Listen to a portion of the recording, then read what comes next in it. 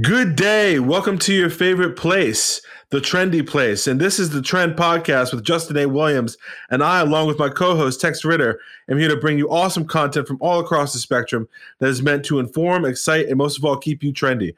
If you like a podcast where the unexpected should be expected, then The Trend is the podcast for you. We have a great show for you today. Thank you for joining us. We are better when we trend together. Just as a disclaimer, the views expressed today do not reflect the views of New York Trend Media. Guests are free to speak their minds unfiltered and uncensored.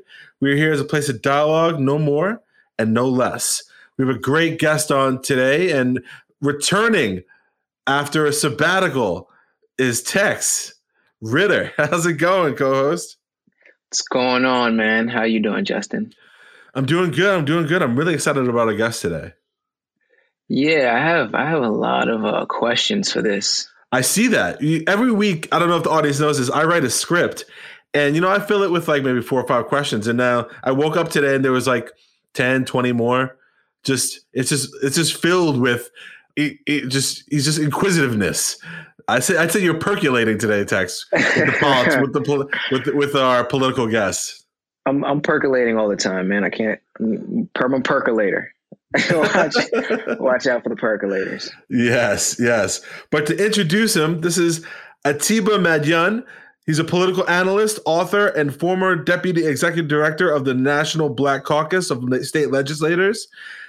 Atiba Madyun is talking mostly about the systemic racial inequalities that continue and inequities that continue to plague this nation and the impeachment trial challenges of the past year. Atiba has been featured in The Hill, Financial Times, and the Boston Globe as a Democratic strategist who helped elect Senator Reverend Raphael Warnock in Georgia, which was a big win, a Washington insider, and a president of Political Party US. Mr. Madyun is the expert of experts. And now we'll kick it to our guest. How's it going today? I'm good. How are you? And thank you all for having me. Of course. Thanks for stopping by. I'm going to make one quick correction, though. It's Party Politics US. Oh, okay. Well, thank you for that. Get it right. Get it right, Justin. I'm not doing my job. Honestly, I should be fired. Or at least docked in pay or something. Fine. I think sometimes people see it and they're like, I can't say Party Politics. Really? They started a company called Party Politics, but we did it. And the tagline for it is we put the party, like the fun, before the politics. That's how we attract people, and then we get to collect data. Okay, well, you and I should talk after the show because that sounds like something I want to be involved in. All right. That is great. I think what's going on in our world of politics, as somebody who went to school for politics, is that what I learned in school is not any near as, I guess, just tragic as what transpired perhaps this past January with the attack on the Capitol. And I just wanted to start off getting your opinions on that and the ramifications for our democracy. You're someone who knows so much about politics and what's going on that had to have been a shock for you, or maybe it wasn't a shock. The insurrection or the impeachment? The insurrection, yes. So leading up to that, I had a number of people who are in the national security platform of our country who, I won't say loosely, but they kept telling me, Atiba, there's something going on. There's a lot of chatter. And most of what I felt that they were telling me was based on what they were seeing from social media. And people a friend of mine, Jamie, kept telling me something about the insurrection clause. And she kept saying, I keep feeling like Trump is gonna invoke the insurrection clause. And part of me kept saying, we're getting closer to the election.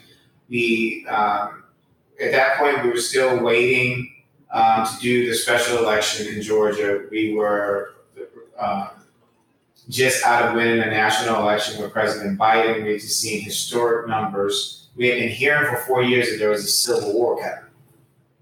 So the day that it happened, I was not at my television, but my phone kept going off. And when I got home and I turned the television on, I couldn't believe my eyes. and then I couldn't stop watching the television.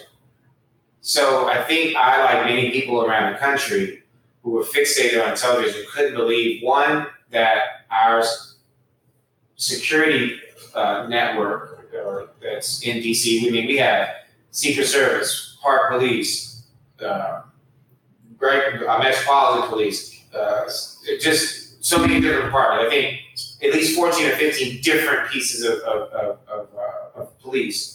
To have seen that all happening, it was scary to say the least. But it was like, really? And then at first I kept thinking, this can't happen. This is America. And then I kept thinking to myself, I don't know if you all remember, for me as a kid, Don King was a boxing promoter. He used to always say, only in America. And that's what I saw, watching that. I was like, only in America would you see something like that happen. Mm-hmm. That's interesting you put it that way. I mean, a lot of people, when they say only in America, they usually mean something referring to the American dream, right? They'll say, only in America is my story possible. But then again, you have this huge populist reaction to something that Trump says, and he turns into, it's almost like an autocrat, galvanizing the military, a militia force. And, I start off with that question about the insurrection because I wanted to get everyone's opinion on the last 4 years politically. I want to preface that by saying we're not saying that this is a show that is only for Democrats and that it's not for Republicans. That is not anywhere what the show is about. But what we are saying is that I think that the last 4 years revealed that there is a new divide in this country that goes beyond just Democrat and Republican. It's based off race. It's based a lot of times off religion. A lot of times it's based off of socioeconomics. But we got to remember that Trump was running as an anti-Republican in a lot of ways, and the Republicans just kind of latched onto him. But the last 4 years politically, I just want to get everyone's opinion on what do you think they revealed to us? What do you think they showed us? And how would you grade it? You want me to take? Sure. The last 4 years is an F plus or F minus. There are a number of things that kind of come into play with this. So the first part of it is we lost the election in 2016 because people didn't come out and vote.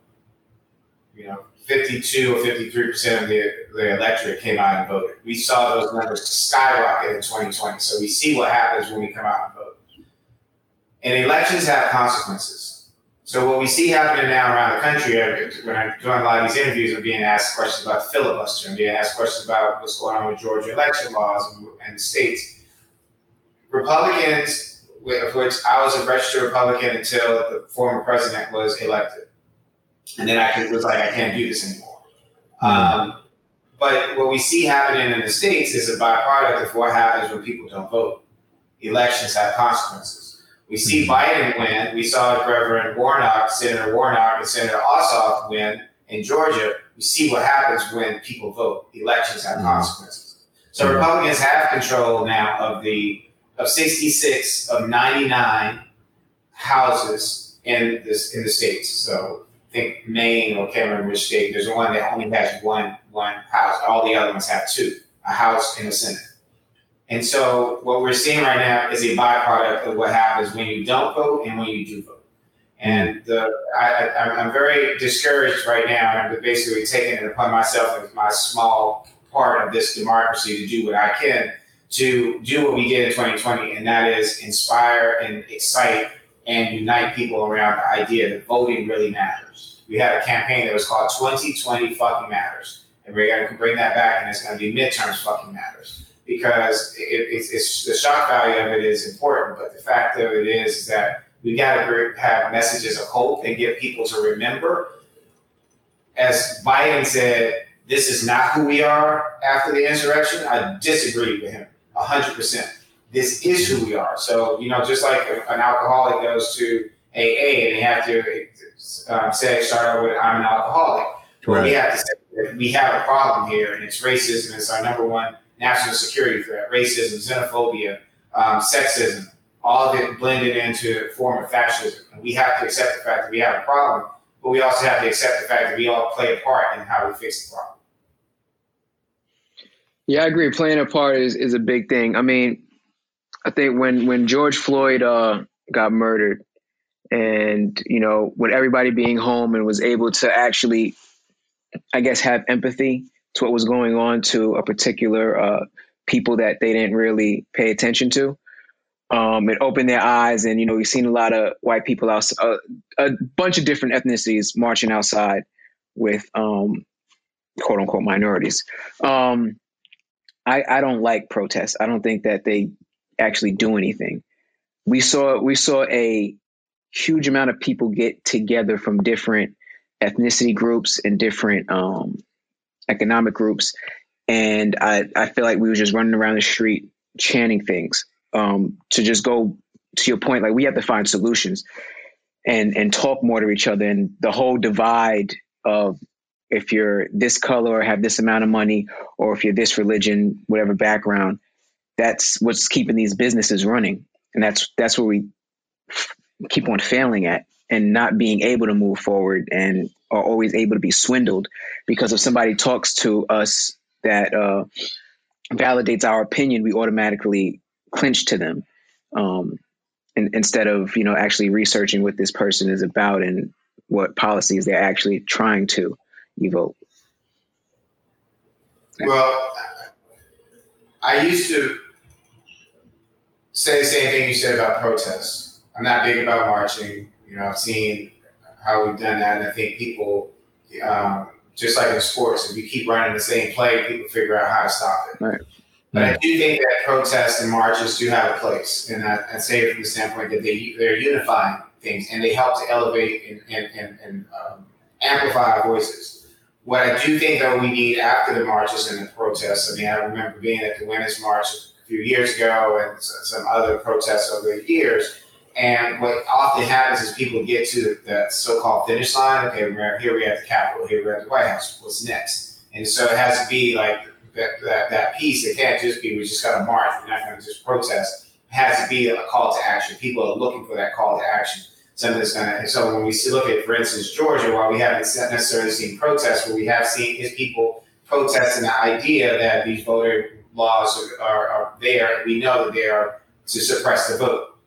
And some of the media interviews that I've been doing, I've had reporters say, the voter rolls, and I'm like, what are you talking about? Like, just say it. It's purging voters from the voter roll. Don't just say voter rolls and then just leave it at that. And their thing back to me has been, well, there are people that don't like that kind of language. Good. That's why you use that language. Mm-hmm. And that's why protest and marching is important, for us to keep the attention and the focus that we're not going to let you derail what our message is. But I do. But Tex, I completely understand. I mean, I think, and I would assume too, your generation coming for a little bit further after mine, that we're tired of just the lip talk. We want to see like action. We want to see, and me personally, I'm like, you know what? If Delta Airlines doesn't come out and say that they're against that voter law, I have no problem with boycotting Delta Airlines. Mm-hmm. The other side, though, remember, it says you keep playing the same play again, it's caught up, and it's also because you see the former president and his minions saying, "Well, we're gonna boycott baseball." Well, go ahead and boycott baseball. We're not in stadiums, but the fact that that Major League Baseball took the All-Star game out of Georgia is huge. And I think a lot of that is because there are so many voices of protest that are out there. Do you support that move? Do you support the move moving out? 100%. Do you think there's something to the counter argument when people say, oh, but what about all the black businesses that were now kind of getting shafted by the move baseball moving out of the All-Star game there? Yeah, well, what about the black businesses that, if they continue going on and suppressing the vote, are going to a long time down the road end up derailing them from their opportunities to be in business itself. So sometimes for instance, I'm big about working out and practicing yoga and et cetera, riding my bike. I tell my friends I make that investment on the front end because, paying for a trainer, doing all the stuff that I do or eating the way I do is expensive. But I do what I do on the front end because I'm either going to pay for it on the front end or the back end. Mm-hmm. And that's where I think we have to pay for this right now on the front end because otherwise we're going to be impacted by it on the back end. So the pain that's being caused by MLB inflicted upon Georgia in general is worth it to raise awareness for the new Georgia reforms, and particularly because those. What do you two think about those Georgia reforms? I've heard a lot of different perspectives. I've been flipping through channels, and at first I got the very liberal opinion, which was this is obviously racist and this is disenfranchisement. But if it's so obviously that, how is it that conservatives have had the audacity to even defend it? If it's so obviously racist, is there something that they're clearly missing about it? Maybe we could educate our audience about what exactly is in that reform. You got to educate me too, because I'm not aware of it. I hate the term conservative. Okay. Even when I was a registered Republican, I was always considered myself a moderate because I voted for both Democrat and Republican. I will never ever vote straight ticket unless when I say never ever, I definitely research the candidates that are on the ballot. Two, Republicans have hijacked this word integrity. So they're using the word voter integrity along the lines of voter suppression. Mm-hmm. You used the term when you started your show about inequality and equity. I prefer to use the word inequity because and I think what we're trying to do is come up with equitable solutions. And so when you look at what the Republicans have offered in Georgia, you look at what they did in Texas, we know that they are specifically targeting, for instance, in Georgia, Fulton County, majority black district. Why are they targeting them? Why are they saying things like you can't give out water to people who are standing in line for a long time? Why are you targeting and saying that we supposedly live in a democracy, but you want to close precincts early? You want to limit the number of precincts that are there. You want to take away the opportunity to be able to mail in ballots, and yet we're still in a pandemic. You want to take away the number of drop-off boxes. What you're doing is not voter integrity. What you're doing is suppressing votes. And Democrats would be good to come back with a message to really counter that argument, but they're not. So again, it has to be people like us who come back and continue to say, this is not about voter integrity. This is about destroying the fabric of what is supposed to be a democracy. And so when you see what's going on in the Republican Party in 21 states is them recognizing they can't win with the rules that were already established. So they have to change the rules.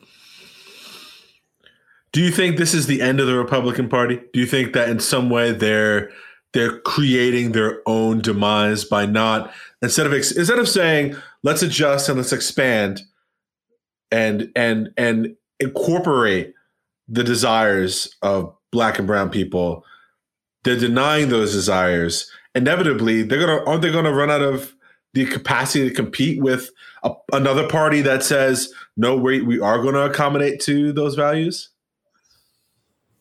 The guy Gates, the Republican who's Matt Gaetz. Yeah. So he's been brought up on charges of child sex trafficking. Sex trafficking, and etc. What happens in the light, it happens in the dark, comes out in the light. So people like Matt were the people who 200-300 years ago were raping my grandmothers. All right? And they were taking them when they were 16, 17 years old. Mm-hmm. So it's in their DNA. So all your stuff you see is coming out now in the light. And it's coming out because they're trying to do it with their own race. And it's coming out. I was saying earlier today, your issues are in your tissues. And it's there. It's the fabric of all this stuff from slavery that people have tried to try to cover up. Oh, get over it. We're not the ones who have a problem getting over it. You are still not getting over it because you're still wanting to take women's bodies, do what it is that you want to do, get people to have to work for you at a minimum wage and and not pay them so that you can have more money for yourself. So then you end up with these big yachts and planes and whatever. You're still trying to have fun, and at the same time, you're still holding your knee to the neck of all of us in order for you to get it. And then you change the rules and the laws in order so you can continue playing on the playground your way and to exclude other people from being able to play with you. That's what this is. And so we got to be able to just call it out what it is. Racism, sexism, all that, it's just about some poor white boys who want to keep playing their game so that they can be rich and make sure that nobody else is able to compete with them because they know on a level playing field, on an equitable playing field, they can't compete. It's just that plain and simple. Well, you're definitely dropping some real knowledge right there. Just for our audience to know the difference between inequity and inequality. So if equal, so you say for instance, there's a big fence and there's a person who's tall, like how tall are you? 6'2". Okay, I'm like 5'10". So you're 4 inches taller than me, right? So there's a tall fence, you can't see over that fence, but we both have a box that we can stand in on that's equal. Mm-hmm. And we both stand on it. Your 4 inches more than me is going to probably allow you to see above and better across that fence, right? Of course. That's equal. But it's not equitable. Right. It's not compensating. It's not compensating for the vast difference between the heights. Yeah. That's so interesting. I'm just looking at it as like a picture part. That's what we're looking at. So like, you know, when we look at, I work in, I do lobbying and public affairs in the healthcare field.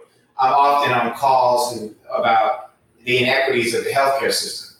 The inequities of the healthcare system are that some people might, for instance, have a rare disease and go to get care who are white, who may be wealthy. They go to their doctor, and their doctor is going to prescribe them certain things, and some of the treatments might cost $50,000, $100,000. Black person goes, doctor looks at them and determines, without asking, that they don't have the means in order to be able to pay that, so they give them another option. And that option isn't the same as it. So the white person who's gone may end up with a better treatment option because of the money that they have that ends up prolonging their life, while the black person is just given something to either manage the disease or, better, worse, manage the pain until they're dead. Not trying to like prolong their life. That's inequity. Mm-hmm. Mm-hmm. Which is why everybody's weary, about even this vaccine, because they already don't trust the health system.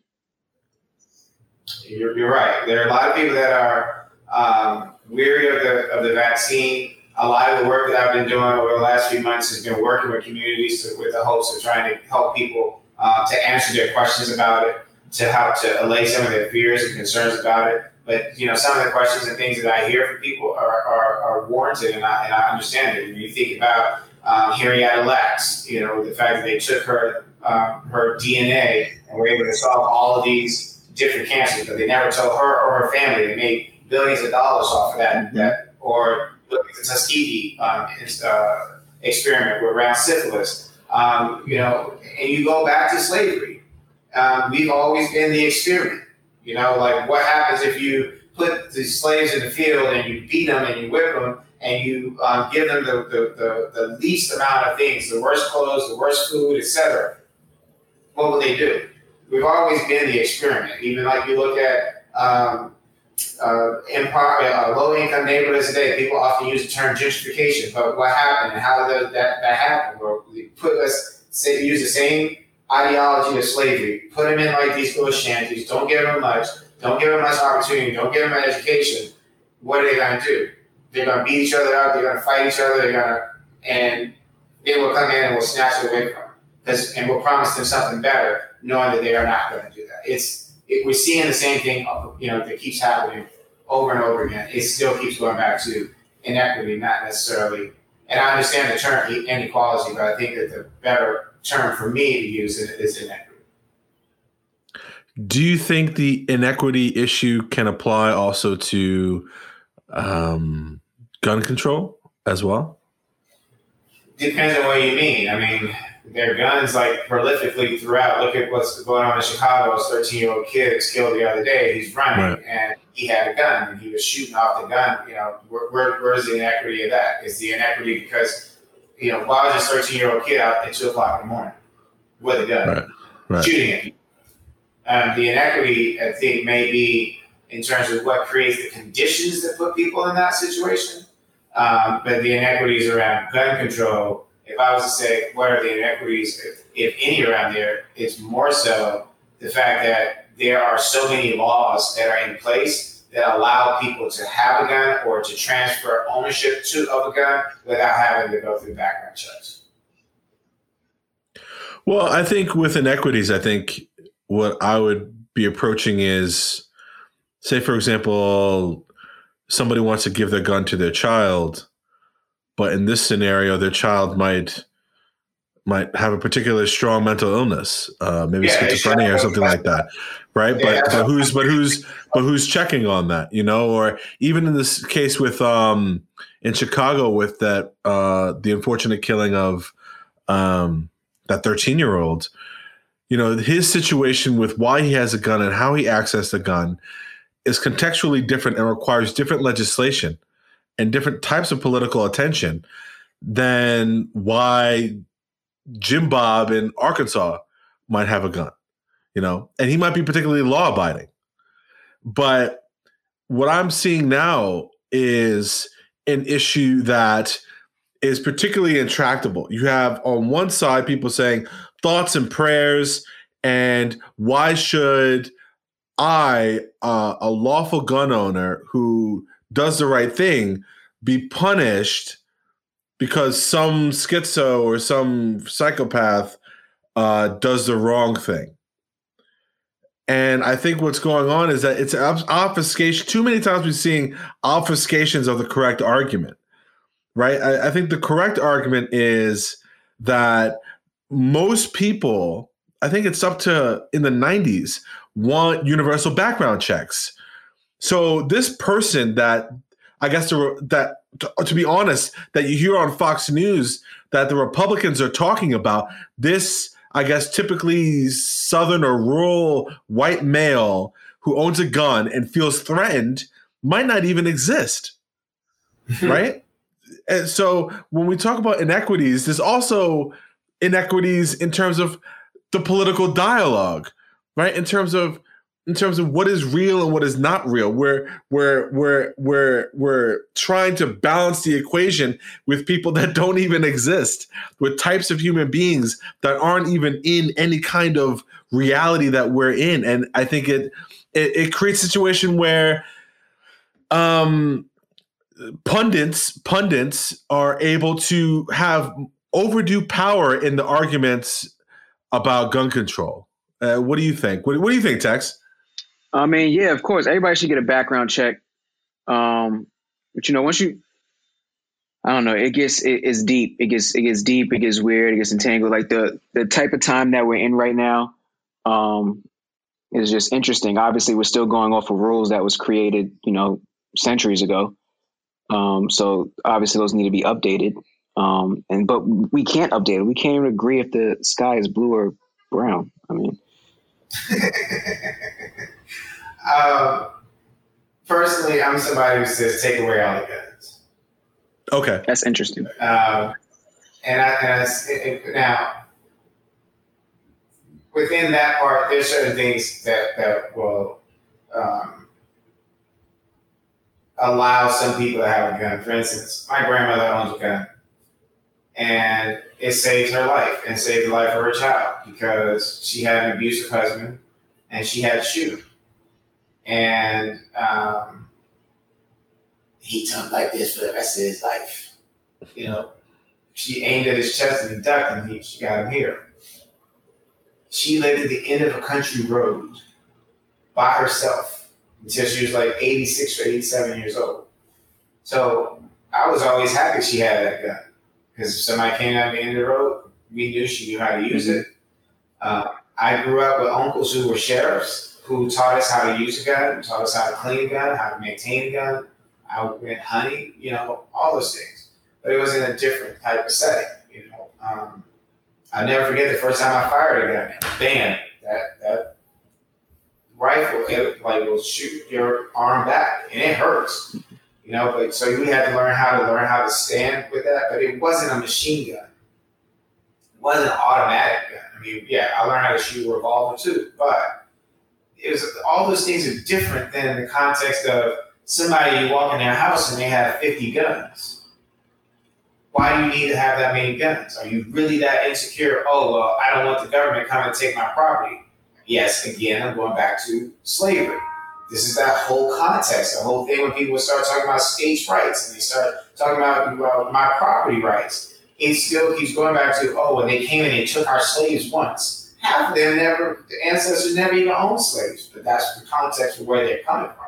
So this whole idea of being able to have a gun and then saying the Second Amendment protects them their right to bear arms. The right to bear arms was the right to be able to create a militia to protect because we didn't have an army. And now we have the strongest and one of the most powerful militaries in the world. And yet we still have citizens who still feel as if they need to have a gun. That's based off of some insecurity, and it's still based off and it still goes back to this racial construct that this country is built around. I have two things to say. All right, so what do you say to the person who doesn't own any guns but is watching videos on these Trump hat wearers with M16s in their hands and bulletproof vests saying, like, get ready, it's coming, it's not over yet? It's not over yet. And anybody who thinks that, and this is what I try to tell people during the election, if you think that this thing is going to be over just because of an election, you're delusional. Mistaken. Delusional. Thank you. That's the word I was looking for. You're delusional. I'm not saying that people don't need to, in this day and time, because of what's going on and because of that other side, need to have a gun. I'm not going to say that. But I am going to say that if all of us are shooting each other, who's going to be left? Mm-hmm. And the reason why I continue using this term, elections have consequences, is because we got to keep fighting. We're going to have to keep voting. There are two big elections going on in New Jersey and Virginia this year. For the governor's mansion and for state legislature. We got to vote in numbers too large to manipulate. We got to come back in 2022 where there's going to be a larger thing where every congressional member is going to be up for re-election, where there are going to be 20-some Senate seats that are going to be up for election. We got to vote in numbers, again, that are too large to manipulate. And doesn't mean that we're going to win back the state legislatures all of a sudden. It's going to take time. But we got to keep voting in numbers that are too large to manipulate. And what the other side is trying to do is not just suppress us, but to take away our hope. And that's why we have to keep coming back with messages of hope. That if you want to get gun control, you got to go vote. If you want to make sure that we stop the George Floyd murders, you got to go out and vote. So you have mayors who are appointing police chiefs who are going to hold their police departments in check. If you want to get a higher minimum wage, if you want to get reparations, any of these things you want to get, they don't happen when you sit at home and you don't vote. Elections have consequences. What do you... Well, I think well, before I forget, I want to go back to the gun control with the Army. So proven, when we was doing the marches, you had Trump who sent the National Guard, right? So now you have the Army who has all these guns pointing them at the people. That's another scenario just as far as getting rid of all of the guns because the military has them. It's tough because how do I trust somebody who was pointing a gun at me for walking down the street, voicing my opinion? You got to keep Biggie in the song that he pulled from the movie Scarface said, first you get the money, then you get the power, then you get the respect. And I think we got to come back with that street mentality. We've got to figure out how we're putting our money together to support businesses, despite the fact of what's going on in Georgia, for instance. We've got to figure out how we're pooling our money together and getting people elected to office. We've got to not just have the power, we've got to maintain the power. It's like playing King of the Hill. The person gets on top of the hill, everybody's coming trying to get that person off the hill. Well, we got to figure out how we're going to maintain, how we're going to keep the hill. And in order to, and that means you want to make sure that you have a commander in chief, presidency. You want to make sure that you have the House and the Senate. You know that when you have those things, then you can put somebody first African American Secretary of Defense. Then you can put people in housing and transportation positions, etc. You gotta the message. If I was head of the DNC, I mean Jamie. Great things. You're raising money, but what is the message? The message has to be one of hope, and the message has to be one that continues to tell the story of our successes. And the successes have to be: we just won a national election that had historical numbers of people that came out. 74 million people voted for the last president, but 81 million people voted for the winner. That was us. Keep saying that over and over again. Keep giving that message of hope. We didn't win any state legislatures. We didn't flip any houses or senates on the state level. But guess what? We won the Senate. Look at what we did in Georgia. We flipped it. We turned, excuse my language, we turned that motherfucker blue. And I'm saying that because there was a song that was part of like a cartoon that was part of like a campaign ad that was going around like social media that was we're gonna turn this motherfucker blue. And it had people that looked like they were Muslim and women and black and Hispanic and white. That's what it takes. You got to come up with messages that meet people where they are. Stop trying to like come up with a message that works for you. You got to take the message to where people are and give them that hope. And at the same time, tell them the stories. This is what we did. It's no different than, if you're in a football, if you're ready to go out on a football field or baseball or to win a championship. The coaches are known for giving uplifting speeches. Why? Because you got to go put it out on the line. And in order to win those games, you got to pull on something that you don't even know that you have in you. That's what makes a great player. And great coaches are the ones who are able to pull something out of those players that they don't even know what's in them. That's what we have to do right now in terms of we've got to figure out how we're going to, we have a little bit of power. How are we going to get more power? How are we going to keep the power? That's what the Republicans are worried about. Have you seen the movie One Night in Miami? Of course. What I loved about that movie was the 4 unique perspectives on what Black people need to do to attain whatever they want, right? Mm-hmm. For Malcolm X, that was a vision of a world where they are empowered and their equality is not determined by anyone else but themselves. But then you also had the opinion of Sam Cooke, right? Sam Cooke talks about economic power. And even though they were insinuating that he is somewhat of a sellout because he doesn't make political music, he's the only one who was employing Black people. He owned his masters. And he's the only one who had control over his masters, right? And he was like, in a drop of a hat, I can write a song and I can give it to one of my associates, and that song will be played by the Beatles, and my associate will make $90,000 easily. Mm-hmm. Can you do that, right? And yeah, I just remember Muhammad Ali, not in the movie, but he says this quote, and I say this as a compliment, not and as somebody of Jewish descent on my father and my mother's side, that Muhammad Ali said this. He said they wouldn't let Jewish people on Miami Beach for the longest time. So what did Jewish people do in Miami? Well, did they protest? Did they march about it? Did they destroy buildings about it? No. They got their money together and now they own Miami Beach. Mm-hmm. And so the right way to do things is just as important as having the right amount of people to do something too. And I think the vote is such an impactful way to do that. We've shown that. But we have to come out, whether you're white or Black, whatever side you're on, if you believe in something and if you believe that there are inequities in society, you have to vote in your legislature. You have to vote at the state level. You have to vote at a local level, because that's really what determines policy in your area.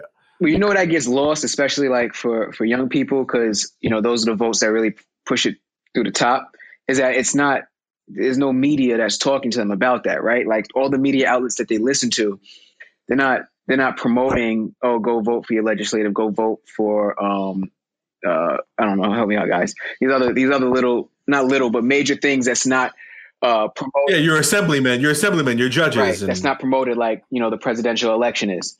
Once there's a presidential election, that's on all media platforms.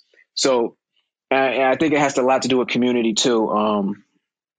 Community and mental health, just for the individuals of your community, because we can say, let's get all the people we want together, but if these are not healthy people, then it's not going to really matter long term, because they'll be carrying out the same acts that they was doing under whatever policies that is still destroying their communities. So we have to really focus on being the best versions of ourselves and for the people around us. It's true. But I think that, I'm going to keep going back to this idea. I think we've got to, you started off, Justin, asking me about the insurrection. That was a lot of fear, right? When you think about the protests that happened after George Floyd, that was a lot of frustration. Neither one of them provided a message of hope. And I think that's the dream. That's the American dream. The American dream has always been about hope. And it's been built around this idea of love for country.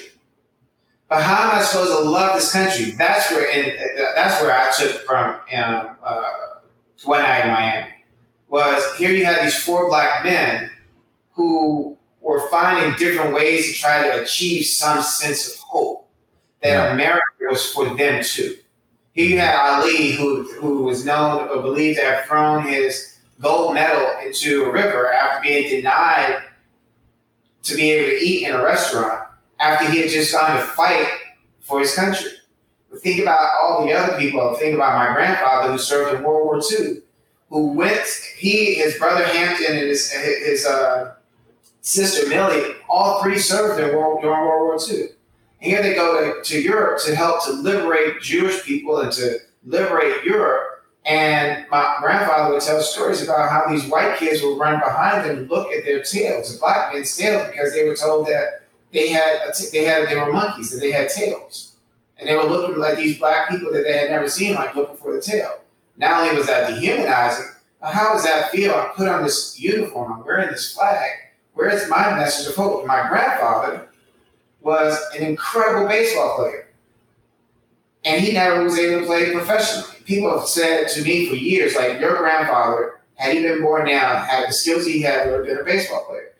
All these things now that we see today you keep seeing, like, the press, it's like fear. You keep seeing the frustration. But what we have been looking for, my grandfather, my Uncle Hampton, my Aunt Millie, they went to serve in the military. They came home. What? They were hopeful that, hey, we just went and defended our country. We just went and fought for democracy. Yet they came back home. There was no democracy for them. There was no hope for them. That fear and that frustration that they had to have felt then is no different than what people, black and white, are feeling today. And so we've got to figure out what are those messages of hope that are something that can be unifying for the whole nation. They can get us back to loving this nation, but we can't get there with hope and fear. And Fear and frustration. And I don't want to say get back, because there was never ever get back to anything for America. We gotta get to it. But just to even emphasize on the point with the sergeant who was at the airport that the police pointed guns at. Yeah. That's if anybody doesn't know what we're talking about as far as Muhammad Ali and grandfathers going through just look at that video, and that's today. Yeah. So yes. Yeah. But also, go ahead. I was just going to it's a false hope, like even with Instagram and social media, you got these little kids looking up to these false idols, selling them a false reality, and it's perpetrating this lifestyle that just doesn't equate to what is actually going on, and then it just sells us short. Well, we also have to stop thinking that by putting on a new pair of shoes or buying something that helps somebody else be able to live their life in a yacht or a mansion is going to change our condition. So we got to change first the condition of our heart, and if we want to change the condition of our lives.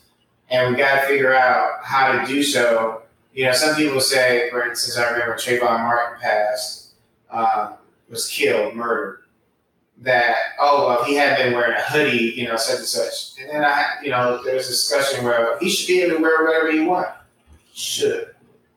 And so should other young kids. I mean, you look at Mike Brown, you look at Ahmaud Arbery, you look at Breonna Taylor, who's in her home. I mean, you can't be in your own freaking home. Where should you be? But we got to also figure out some more strategic ways to fight back. I'm never going to be one that's going to say on one of these platforms to resort to violence. But I do, you mentioned when I'm in Miami, I've noticed, and I've even had people say this about my own podcast, because we had a clip in there from Malcolm X saying by any means necessary. And I had some white folk come back saying that, that's a little too much for us. Well, it seems to be okay when you use your any means necessary, but when we come back and want to fight back, so going back to your gun thing, Justin, when they talk about guns and gun control, let's go back to slavery or after slavery, where we were not supposed to be able to own guns. Why weren't we supposed to be able to own guns? Because their fear that we might shoot them for coming to attack us. So all these things keep coming back to this systemic issue of policy that's been put in place that is inequitable. And it's always been put in place so it allows them to be able to put their knees on our neck. And so if we want to change that narrative, we've got to stay in power. We've got to fight for the power. We've got to find out ways that we're putting together our money. We've got to get the power, because respect is not something all of a sudden you're going to get. It's earned. And it's going to take fighting back, like on that gridiron, like on that football field, like on that basketball court. When you're going out there and, you think about Jackie Robinson getting spit on, getting cleats in his leg, all things he had to fight to overcome in order that other black people could come along who weren't allowed to come, like my grandfather. That he went through a great deal of sacrifice in order to open that door. And when people say, oh, well, Major League Baseball should not have left Georgia, baseball is still one of the most racist sports in this country. If you don't believe me, find out look at how many African Americans are on baseball teams, how many African Americans are in coaching positions or managerial positions, let alone how many of them are executives. Yeah, executives or owners. Yeah, exactly. When I go to the top, right? I think that will come. I think there will be. I think there is an awareness from black athletes with means that, hey, there is a responsibility for you to one day become an exec, become an owner, become a GM, stay involved. Don't just retire and go off into oblivion. Live in Indiana or South Dakota or something like that. Come back, contribute to the game. These games, make it easier for someone else coming from behind you. I think I see that in some athletes, but I do think that my father worked on Wall Street, and his idea was mobilization. You have to be able to mobilize, and that works in two ways: that you can mobilize people for efforts, and you can mobilize money, right? And that you can shift your class dynamic through education. That if you get your education, you play the game the right way, right? And you get your money, and then you contribute, and then you keep that ball rolling for the next generation, right? Easier said than done. But pooling capital together is really the only way that people listen. The reason why CNN covers all these shootings in a way that Fox News does not is because that it makes CNN money that way. But that's okay if the message is still getting out. If we can if CNN is manipulating us, then we can manipulate CNN as well.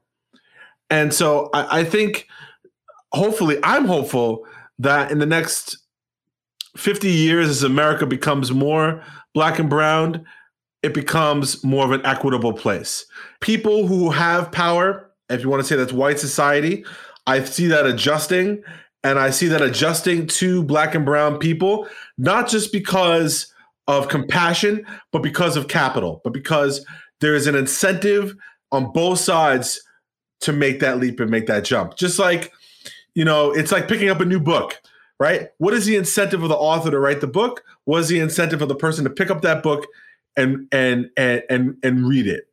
And the two come together, and that creates the synergy that we need. But speaking of a new book, our guest actually has a book out, and I would like him to talk about that a little bit. Yeah, thank you. So since I was a kid, I always wanted to write a book. My parents, my father's job took us to live overseas. I read like 400 and some books in 2 years, and we didn't have television. So, I was reading Hardy Boys and all this stuff. And a few years ago, I read J.K. Rowling book, Harry Potter, and I thought, let me finally take a stab at writing a book. So it took me 20 years to actually let it go. I wrote a book called Saving Grace, which is a political thriller about an environmental attorney who has been kidnapped. And when the story starts off, he doesn't know exactly what's happening. And it's masked in a love story.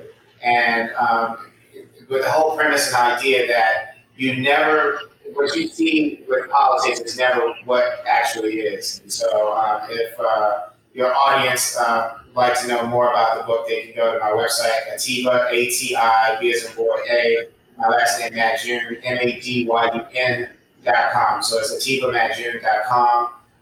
And if they purchase a book there, I'm happy to sign it and put it in the mail. Sure. And what is the name of the book again, one more time? Saving Grace. Saving Grace. Okay. Saving Grace by Atiba. Yeah. The main character's name is Anthony Grace, and the whole idea is about how he's saved. And ironically, it took me 20 years to write the first one. It took me 1 month to write the second novel in the series. Oh wow! So that's what happened when you get quarantined. Yeah. On your hands. It's like you just have that boost, that middle-aged strength.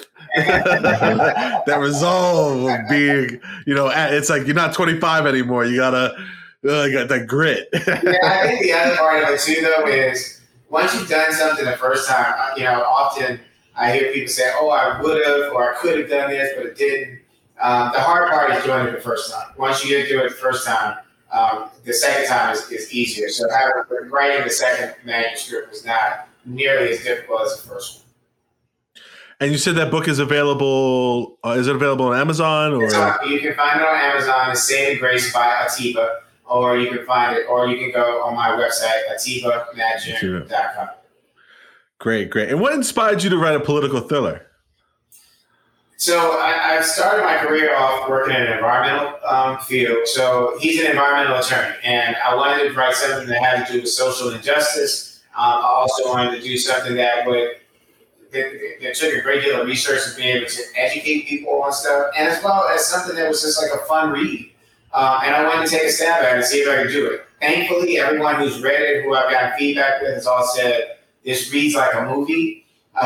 Most people who have started reading it have told me, and I've gotten texts from friends late at night saying, "Oh my gosh, I can't put this down, but I got to go to bed," and who've read it in 2 or 3 days, as well as people who have asked me, is any part of the book real? And right. Just telling me that, say, you were really studying what was going on when you were working with us.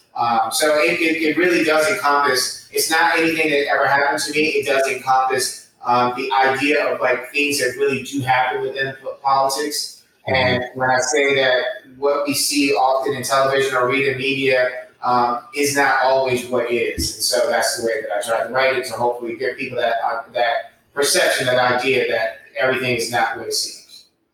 Wow. Do your research. Please do your research.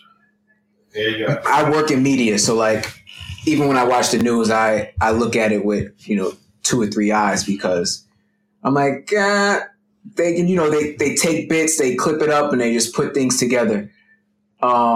But for our listeners, National Black Caucus, what's the state legislators, National Black Caucus of State Legislators. I think it's very important because you get to, maybe Atiba can elaborate some more, but you get to find out who looks like you is running for these positions in these places. And I think that's representation is everything.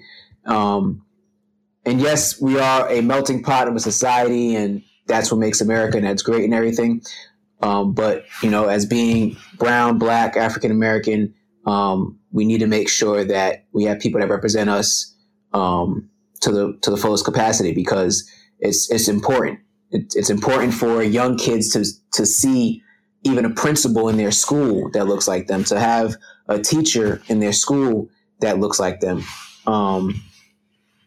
It's just what we need. We need to do better. I mean, we're doing a great job, but we need to do better. We need to come together, and we need to start having more of these dialogues, whether we disagree or agree, just to get to a point where, and actually, Atiba, I would say we can go back to a time before the civil rights, when we was owning our own businesses and employing our own people. During segregation. Before segregation. Before it. Like before civil rights, we had our own schools, we had our own doctors, we had our own markets, we had our own communities, and the money stayed in our sector, right? Because with civil rights, and you're talking about like Tulsa. Yeah, but even Tulsa was just one, right? Like that just happened to bomb, but once civil rights happened, like we lost all that. There was no more funding. There was no reason for black kids to attend a black school because they're going to a white school, to a segregated school. Right. Well, I mean, there's different opinions about it, right? I mean, that is one way to go about it. But some of the most academically successful times in this country, statistically, have come when there was more integration, right? It's just that now we have less integration. There was a decision made, one of the last decisions made by the court that had Thurgood Marshall on it, to his dismay, was a decision on busing. And it was to no longer mandate certain busing policies for bringing kids from black and brown areas to white schools. So now schools and public schools, not even talking about private schools, but public schools are more segregated now than they were during the Jim Crow era, during the civil rights era. So what I think we also need is we need white people to understand that all sides have to put in some work here. And don't let anyone tell you that laziness or tell you that not getting involved is the correct disposition. It's okay if you learn about the history of what the English did and what the French did and what the Dutch did during colonialism and say, you know what, that makes me feel bad. Don't let somebody tell you, oh, no, you shouldn't feel bad about that. I would feel bad about that if my ancestors did that. And I am part white, right? So if you feel bad about those things, let that galvanize you to go and get into dialogue with black and brown people. Go out and join causes, because we all have to put in this work. Obviously, when we talk about how best to do this, we can talk about ways and say how we can support our own. But we are past that. We're not going to go back to segregation era. We're never going to go back to pre-civil rights era with segregation. I don't think so. I hope not. So I think that's my opinion on it. That's my 2 cents. No, I agree. I agree. There's no reason for segregation at all. But we do need to focus on ourselves. Yeah. That's because we're we're off. We're behind. Yeah. I think we are behind. I think we have to do more. I don't want to say better. I think we have to do more of telling our story. I think we have to do more humanizing our story. Quick story. My great-great-grandfather's name was William Pascal Russell. His wife's name was Isabella Russell.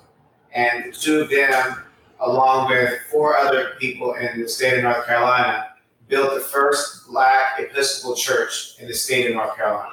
Now, in order to become Episcopal, they had to first not only they had a way for a white man to come to their church in order to become Episcopal, right? But they built the church before. And my great-great-grandfather was a slave, he and Isabella, and their first son, Plummer. They were slaves. They lived on a plantation. Turns out in my family, that name Pascal is on my grandmother's side, my father's mother, and my grandfather's side, which meant that somewhere along the line there was a slave master, a slave owner that slept with both sides that way. That's the American experiment. That's the American slavery in this country. Now, William and Isabella acquired land as ex-slaves, and that land is still in my family. And so I think we have to keep telling those stories. And we have to tell those stories in a way that make people go, oh, wait. You know, they came from slavery, and they still have that. I know where my great-great-grandparents are buried. I know where their daughter, Susanna, and her husband, Robert, are buried, and their children.